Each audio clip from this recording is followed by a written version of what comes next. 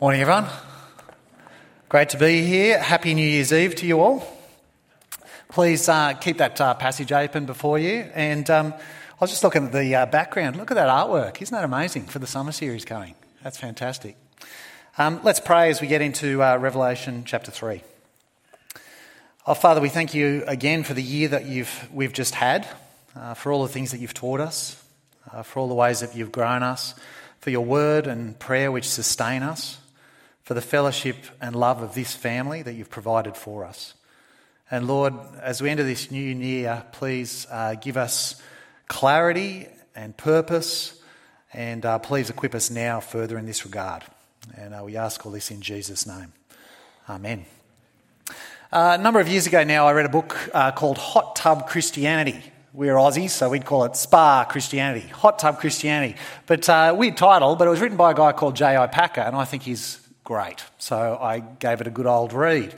And it was good. It was really awesome.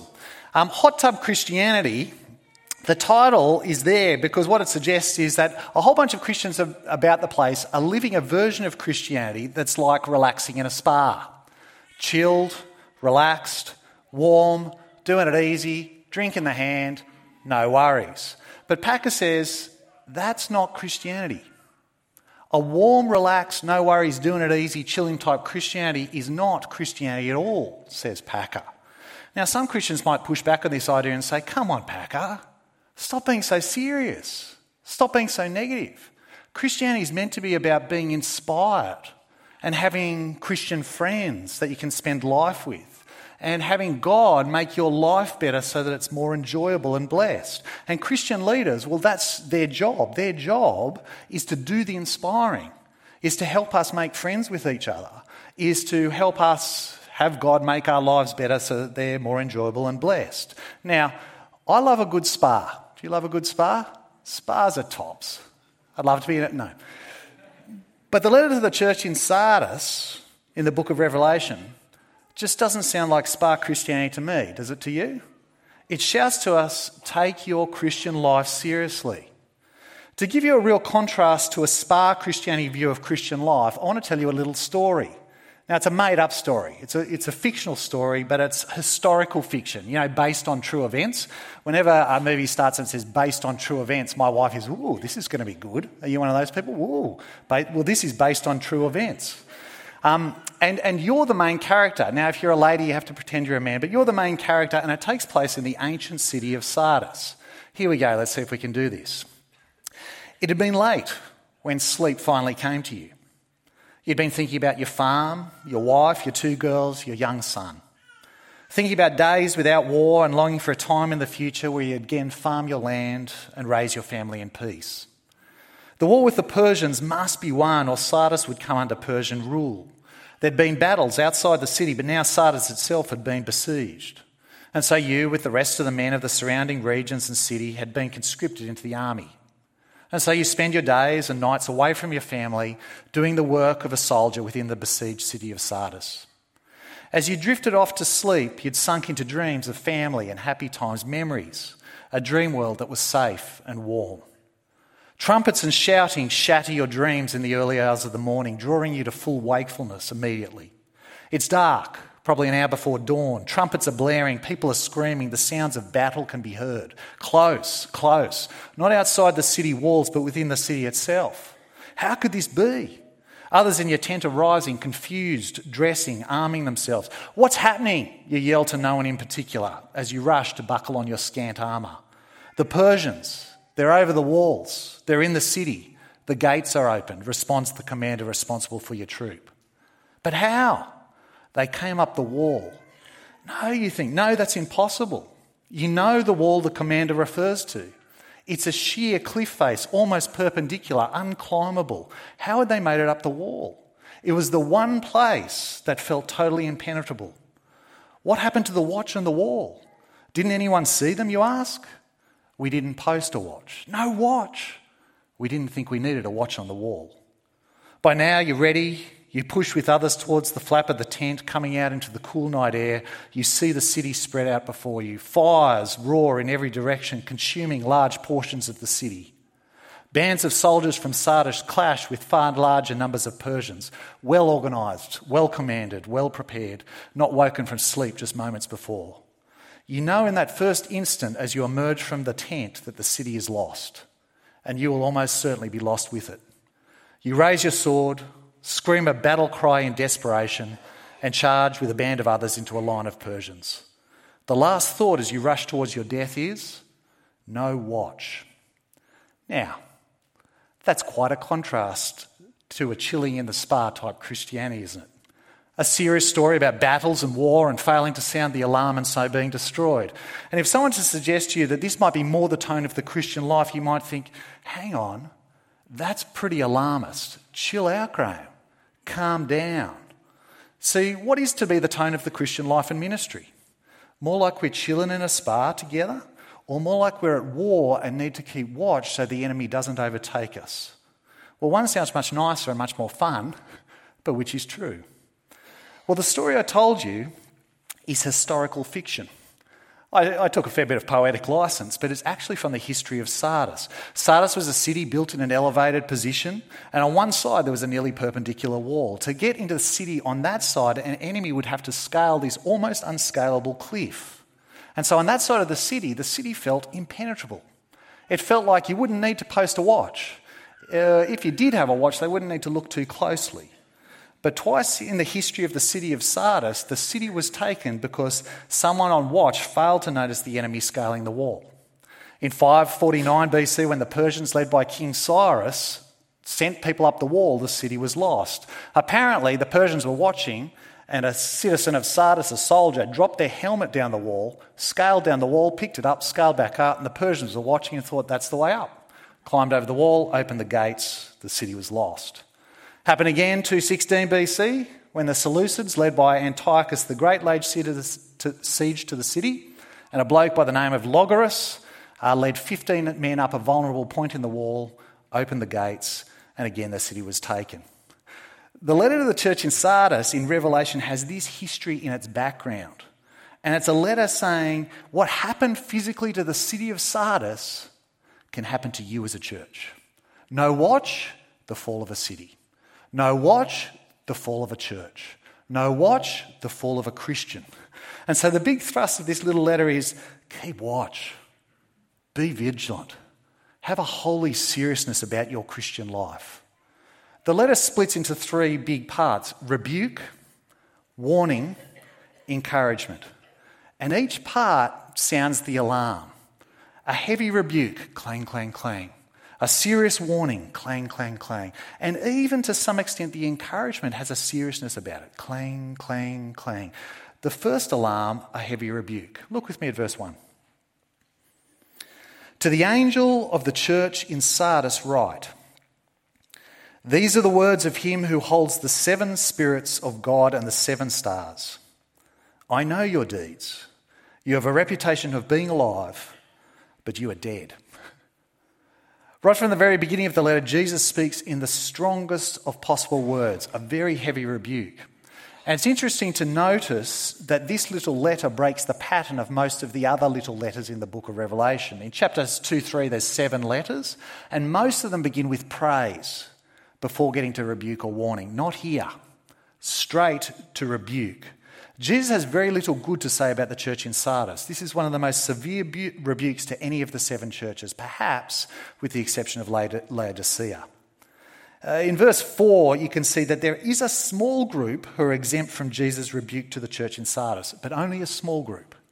The letter is a strong warning to a church that had largely become complacent, that had been chilling in the spa too long. And the warning, it says, comes from Jesus, who holds in his hand the 7 spirits of God, which could be translated the 7-fold Spirit of God, the fullness of the Spirit of God, and who also holds in his hand the 7 stars of the 7 churches, which in chapter 1, the stars represent the angels or messengers of the 7 churches, which could be angelic beings, or it could be the leaders of those churches. But either way, the picture is clear. Jesus holds in his hand the fullness of the Spirit, by which he ministers to the churches through his messengers, whether angelic or human. Do you see? Jesus holds in his hand the very life of this church to protect, to destroy, to keep safe, to cast down.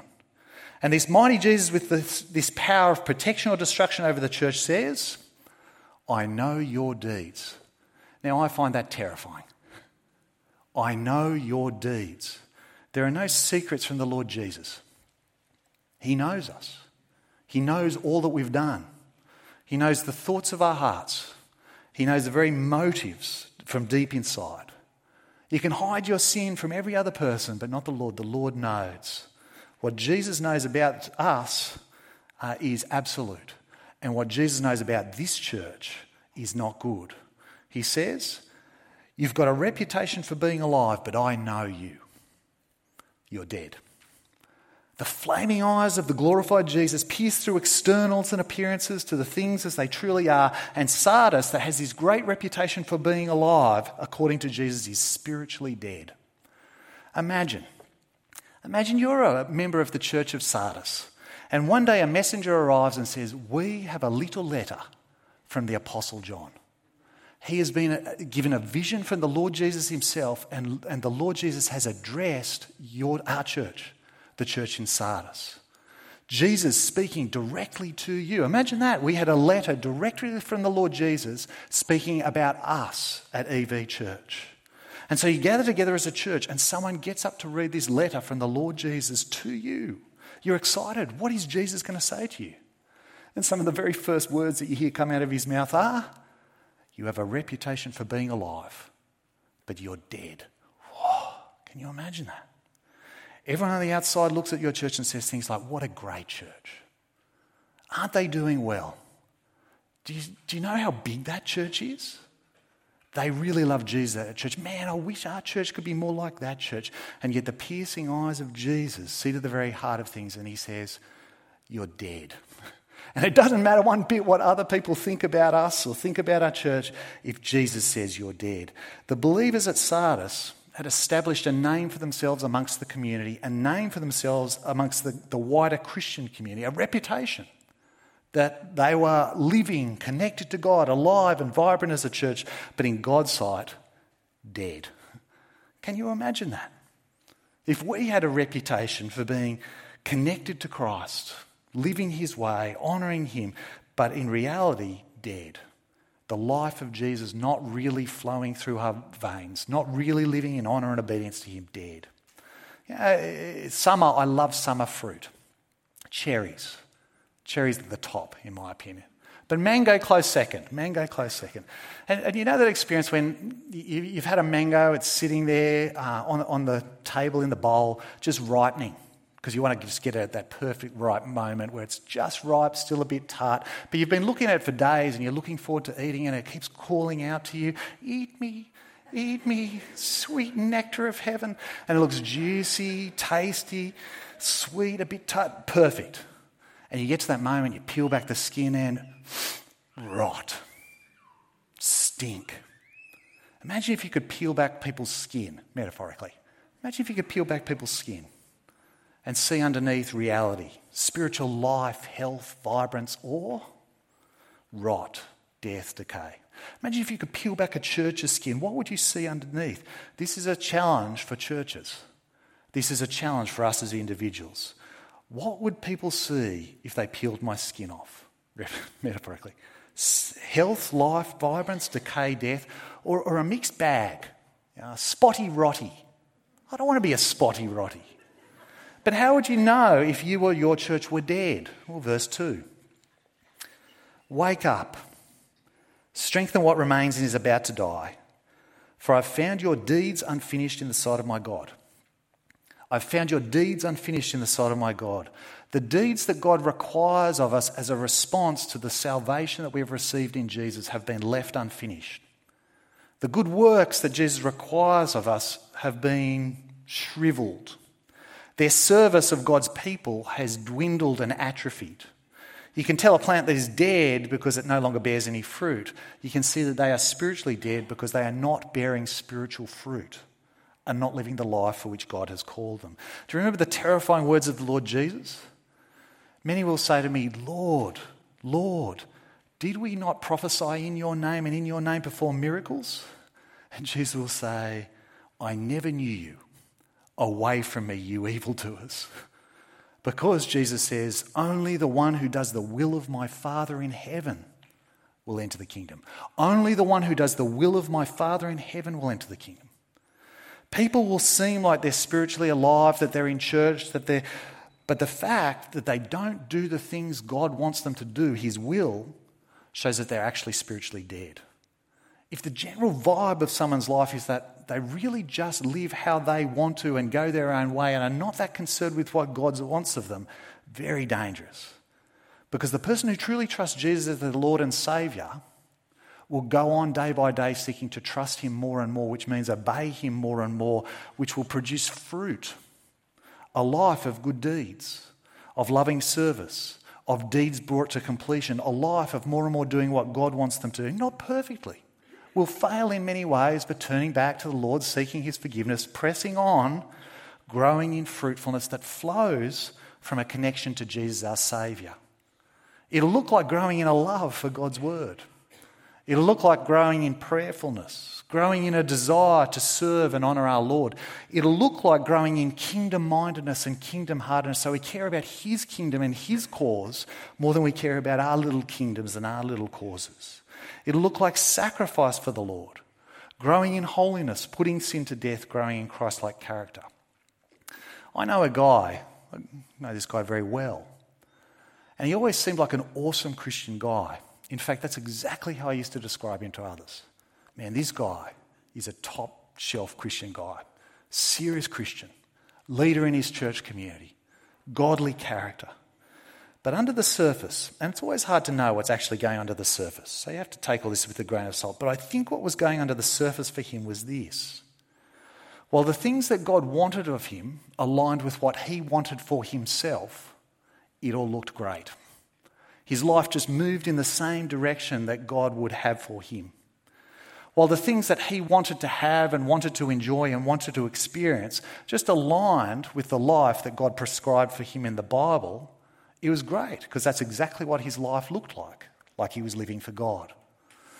But when what he wanted started to diverge from what God wanted, when the experiences he wanted to have and the things that he wanted to do and the life that he wanted to live started to diverge from what God would have him do, as shown in the Bible, he started to choose that way and that way and that way and that way. And I think that was what was always in his heart, but his desires changed, and so he deviated slowly but surely from God, and the gap widened between living God's way and his way until he let go of God altogether.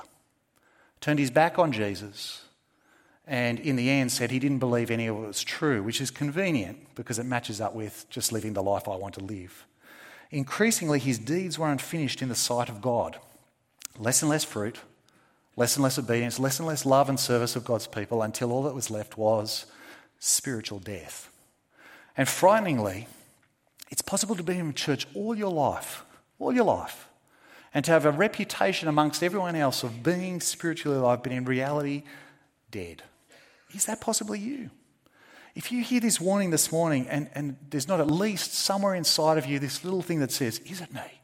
Is it me? Lord, is it me? Perhaps you should be very concerned. Because when we're unconcerned about whether we're personally spiritually alive, it's often the case that we're in real danger or not alive at all. Now, this is a heavy rebuke, isn't it? This is not spa Christianity. Jesus is saying, take your Christian life very, very seriously. Clang, clang, clang. Ring the alarm bell. Well, this heavy rebuke is followed by a serious warning. Another alarm immediately. There's a thin ray of hope for the church in Sardis, even in the midst of one of the most condemning letters in these letters in Revelation. So, verse 2, wake up, strengthen what remains is about to die, for I found your deeds unfinished in the sight of God. Wake up.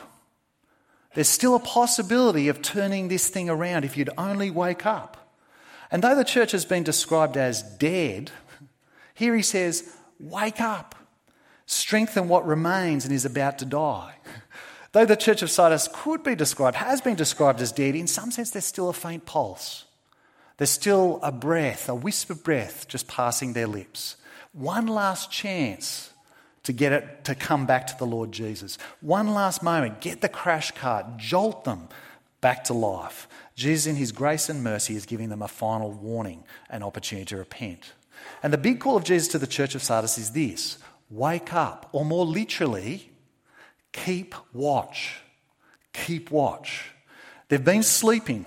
They've been feeling secure in their position, and they've let their guards slip, and they've become slack as a church. Stop being vigilant. Stop guarding their Christian lives. Slipped into relaxation and complacency and ease, and slipped towards spiritual deadness, failing to bear fruit. Remember the history of Sardis? On one side, there was this nearly perpendicular wall that felt impenetrable. And so they either failed to place a guard, or they placed a guard that was not as vigilant as they should have been, and the enemy climbed up that very wall and the city was lost. Twice in the history of Sardis. Thought they were secure, failed to remain alert and watchful. It ended in disaster. The church in Sardis is doing exactly the same thing.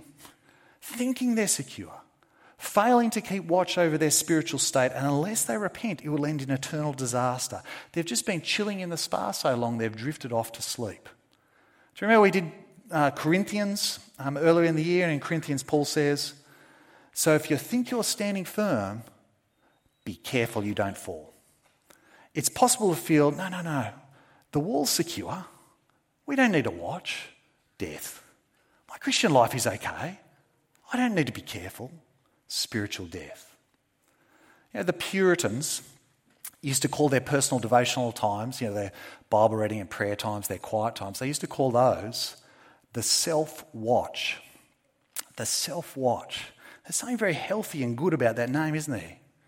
A time to let the Word of God so shine into your life that you reflect upon your Christian life and take stock. How is my Christian walk going? A self-watch. Have you set a self-watch over your Christian life? Have we set a church watch over our church? That's one of the key things that pastors are set aside to do. Church watch. But we all, in some measure, bear that responsibility as well, to keep watch over each other's spiritual state. So can I encourage you to set a guard over your Christian life, to keep watch, to remain vigilant, to not be complacent, to not think, I couldn't fall. You could. Don't be content with a reputation that others think you're going okay. No. What is the heart of reality? Are you going on bearing fruit in the Christian life? Set a guard over your Christian life. Remember the Wiggles? Wake up, Jeff. There's this one of the Wiggles was just prone to falling asleep all the time. I don't know what was going on for him. Was it that he was partying out late the night before? Was it he had narcolepsy? But on regular intervals, they'd call the audience to shout out, "Wake up, Jeff," and he'd come back awake. Now, we all need an audience yelling into our life sometimes, "Wake up, Graham." I need it. We need it. We need each other to remind each other, wake up, be vigilant, keep serious in the Christian life. And we need that in our preaching and leading of our church. Wake up, everyone. Don't be complacent. And so Jesus says to the church of Sardis, wake up, strengthen what remains is about to die. There's this ember that can still be blown on, fed, fanned into flame until it's a roaring fire again. But it needs work. How? Verse 3. Remember therefore what you have received and heard, hold it fast and repent. Remember what you've received and heard, the message of the gospel, hold it fast and repent. And when it says remember, it doesn't mean, I forgot. What's the gospel again? Can you remind me what the gospel... No. It means remember in the sense of draw it to the centre of your mind and your heart and your life. Let it be central to how you think and live. Remember. And hold it fast. This is the most precious thing we have, the message that Jesus saves us by his death for us if we receive him by faith. Don't let it go. Hold it fast. Keep your trust in the gospel aflame. Don't let go of Jesus. Remember the gospel, hold it fast, and repent, which basically means turn back. Keep turning your life back to God. Reorient your life. Turn your mind back to God. Turn your heart back to God. Turn your living back to God. You are going away from God. Repent. Turn back and go towards God and his ways once more. When I was on my P plates, I was driving a car down in Sydney with a car full of mates, and we were lost.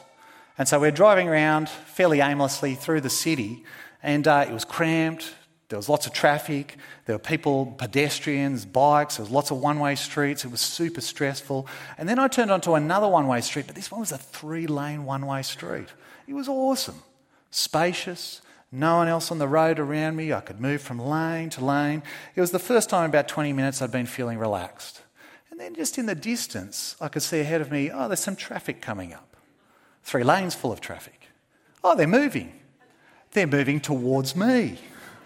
And surely enough, the 3 lanes of traffic were driving swiftly towards me in my direction. I was driving down a 3-lane, one-way street the wrong way. So what do? Well, I saw the danger coming towards me. I realised I'm the one going the wrong way, and I chucked a Yui. That's repentance. You see, the way you're heading is away from God and towards disaster.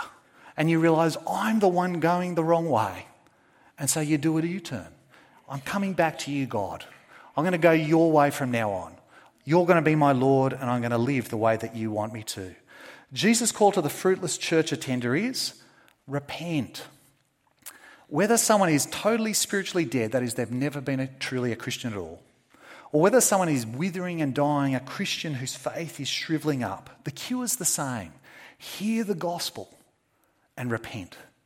Heed the gospel. Christ is Lord, the ruler of all things. Come back under his rule, and if you do, he has made a way for you to be forgiven because he died on the cross for you. So turn back to him and you will be totally forgiven. For the church of Sardis, there's this thin ray of hope, and there may be for you. Strengthen what remains is about to die, says the risen Lord Jesus, by letting the gospel again be central to you, by holding it fast, trusting it, by repenting and turning back to God and living under Jesus' rule again. But if Sardis doesn't, the end of verse 3. But if you do not wake up, I will come like a thief, and you will not know at what time I come to you. Jesus says, if you don't wake up, I'll come, and I'll come unexpectedly like a thief, and I'll catch you unawares. Often this imagery is used to describe the end-time return of Jesus, when he comes fully and finally to end history and bring judgment. But I think here it may possibly mean something before the end of history. It might mean a judgment that will come upon this church in this age where the church is lost. But whatever form this judgment will take, if the thief comes and you're not ready, you'll lose everything. And so will the church of Sardis repent, or will they slip into spiritual death and the just condemnation of the one who holds all things in his mighty hand? Now again, a serious warning. Again, no spa Christianity here. Jesus calls us to repentance seriously. Clang, clang, clang, the alarm bells. Well, the heavy rebuke and the serious warning is wonderfully followed by a hope-filled encouragement. An encouragement that is joyful and victorious, but also has a sense of seriousness about it. And so even here there's a clanging of the bell. Have a look with me at verse 4. Yet you have a few people in Sardis who have not soiled their clothes. They will walk with me dressed in white, for they are worthy. There's a few faithful. Be encouraged, you who are faithful. Because though many in the church of Sardis had a reputation for being alive but are dead, not those few, not dead. Though many have been found by Jesus to have their deeds unfinished in the sight of God, not all have. Though many have soiled their clothes, not all have soiled their clothes. There are a few who are worthy. And the powerful description of those people is they have clean clothes. They've not soiled their clothes and become spiritually dirty, have not compromised in their worship and obedience to God, have not been contaminated by the city in which they live and tainted by the world around. Not perfect people, but people who are consistently repenting of their sin, holding fast to the gospel, and going on in bearing fruit in the Christian life. And Jesus says, for these worthy ones, they'll walk with me. Just as I walked with my disciples while I was on earth, so these ones who are faithful will walk with me now in this life and then on into all eternity, an intimate relationship with their Lord, because they're worthy. And it doesn't mean worthy in the sense of they deserve their position as being God's children. No. That's entirely by grace, as we've looked at over the whole last term. Entirely by grace. Saved by what Christ has done alone. But they're worthy in the sense that they've withstood compromise, They've not taken for granted their position as God's children, but have gone on trusting Jesus and living the life for which Jesus has called them. They have sought to press on in obedience to Jesus and has lived as the children of God that they are. Think with me about marriage. What does it look like for the person who is pure and doesn't compromise but remains faithful to their spouse? Well, they don't flirt with others. They don't entertain in their mind the idea of another possible relationship. Instead, they build into their marriage. They spend time together, they talk together, they forgive. They seek to change when they've done wrong. A relationship of purity and faithfulness with a spouse looks something like that. Very similar in our spiritual life. We are to be those who are pure and do not compromise in our worship and obedience to God, but are faithful.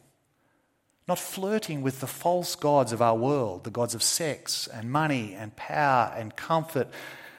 Not entertaining sin in our mind as a possibility, but rather investing, building in our relationship with the Lord, listening to Him in His Word, speaking to Him in prayer, asking for forgiveness when we do wrong, seeking to change, seeking a relationship of purity and faithfulness with our God. And in verse 5, Jesus says, you could all be like this. He gives a threefold promise for any who, like these few in Sardis, will remain on their guard, who won't soil their clothes, who will be faithful to Jesus, believing the gospel, holding to the gospel, and pressing on, repenting of sin and bearing fruit. And the threefold promise is dressed in white, victorious over the world, pure and clean in God's sight because of what Jesus' death has done for them, cleansing them, and dressed ready for heaven, dressed in white. Second part, Jesus will never blot out their name of that person from the book of life. To the person who overcomes, their salvation is absolutely secure, will never be blotted out of the book of life. Eternal hope, unending. Third part, Jesus will acknowledge their name before His Father and His angels. Now, do you remember the words of Jesus in the Gospels? Whoever acknowledges me before others, I will also acknowledge before my Father in heaven. But whoever disowns me before others, I'll disown before my Father in heaven. To be ashamed of Jesus in this age, to stand away from Him and not want to be associated with Him, Jesus will be ashamed of you for all eternity. To be too cool for Jesus in this age means God the Father and the angels will be too cool for you for all eternity. But to acknowledge Jesus in this age means that the Father and the Son, the Spirit, the angels will acknowledge you for all eternity. To the victorious one, Jesus will acknowledge you in heaven forever and ever. The threefold promise of our eternal hope. Who is the victorious person who receives this again? Verse 2. Remember the gospel, hold to it fast, keep repenting of your sin and going on in bearing fruit. That's the victorious person. Just keep hanging on to Jesus, trusting that His death saves you, repenting of your sin, and in His strength, trying to live the life that He wants you to live. Now, these are wonderful, hope-filled encouragements to those who hold on to Jesus. But even here, it's serious. These encouragements, these promises work because they promise that it's worth suffering now because of the glory and wonder that awaits. It's worth remaining faithful to Jesus and hanging to the gospel now, despite what it costs, because the future blessings are so great. Absolutely worth it. And so though these hope-filled encouragements are epic and wonderful and warm, they highlight again how serious it is if we don't remain faithful to Jesus and bear fruit. Once again, not spa Christianity. We've got a new year stretching out before us, unless the Lord returns. Wouldn't that be wonderful? We have a new year stretching out before us. And if He doesn't return, how am I going to live this year? Like I'm chilling in a spa? Or like I'm keeping watch of a city under siege? Think of the church of Sardis. No real persecution. No real attacks from outside. They had it pretty good. And within, no real heresy. No real false teaching and problems within. They had it pretty good. No persecution, no heresy. And so what was their risk? Slackness, complacency, ease, failure to keep watch, failure to hold strongly to Jesus and the gospel and live a life bearing Christian fruit. And isn't that our risk too? No persecution. Oh, a little bit. It's a bit harder than a decade ago, but not much persecution. No massive heresy, though we're always fighting false teaching that's floating around in the wider Christian world. What is our big danger? Slackness, complacency, ease, rest, failure to keep watch, and just letting good deeds and godly service and love of others dry up in our lives, loosening our grip on Jesus. And so verse 6, whoever has ears, let them hear what the Spirit says to the churches. Just have a feel. You got ears? I've got ears. Hear what the Spirit of God says to the churches. The risen Lord Jesus says to you through the Spirit, keep watch. Set a guard over your Christian life in order to guard against slackness and complacency and becoming like the world, or keep watch. Don't fall asleep. To apply this just a little bit more sharply, think with me about a few things that might lull us into spiritual sleep. Things we need to be watchful against. There's lots of places in the Bible we could go to get some thoughts about this, but do you remember the parable of the sower? It's in a number of the Gospels. Luke 8's one of them. Jesus in the parable of the sower talks about the seed that falls amongst the thorns, and the seed grows up like a good plant. But alongside that good plant grow up thorny plants. And over time, the thorny plants take over the good plant and choke it out, and it dies. It's the person who looks like they're a real Christian, have put their trust in Jesus, are growing up, are serious in Christian things, but there are things in this life they let grow up alongside, and those things over time choke them out, and so they die. They give up following Jesus. What are the thorny plants that choke out their healthy Christian growth? What are the things that can take a Christian out of the race? What are the things that lull them to sleep so that they're lost? Well, Jesus says, and I think this is very insightful, Jesus says, life's worries, pleasures, and riches. Life's worries, pleasures, and riches. And don't you just think, yeah, when I think about the things that'll get me, it's all those things I'm worried about.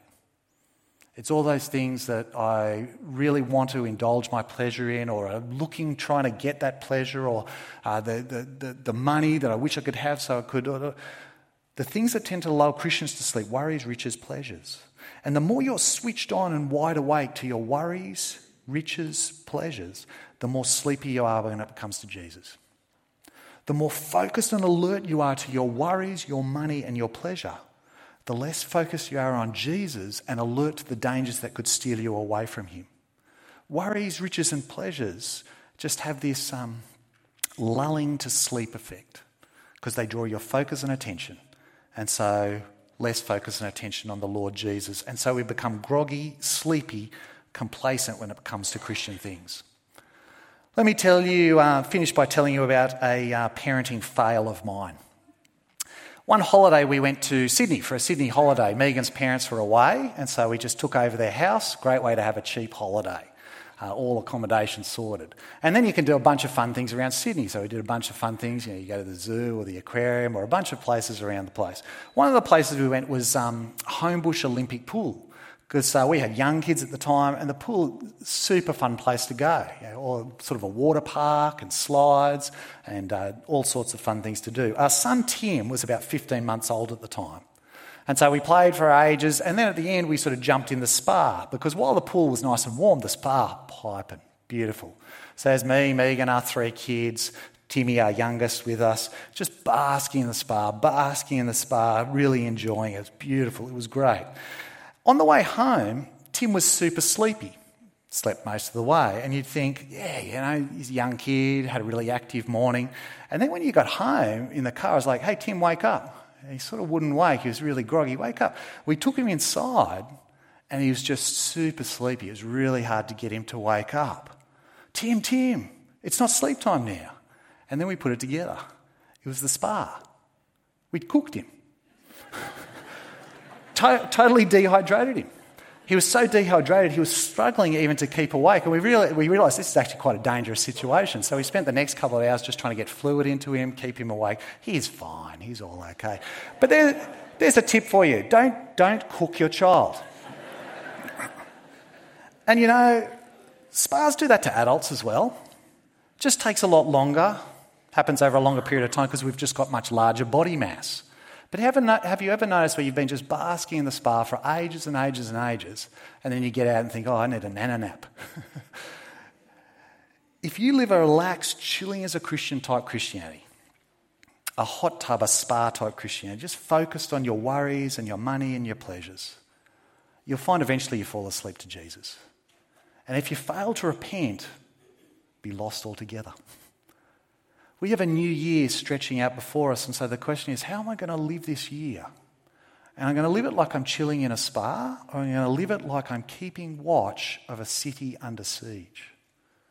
This is not to say that life as a Christian is not joyful and full and rich and filled with troubles and problems.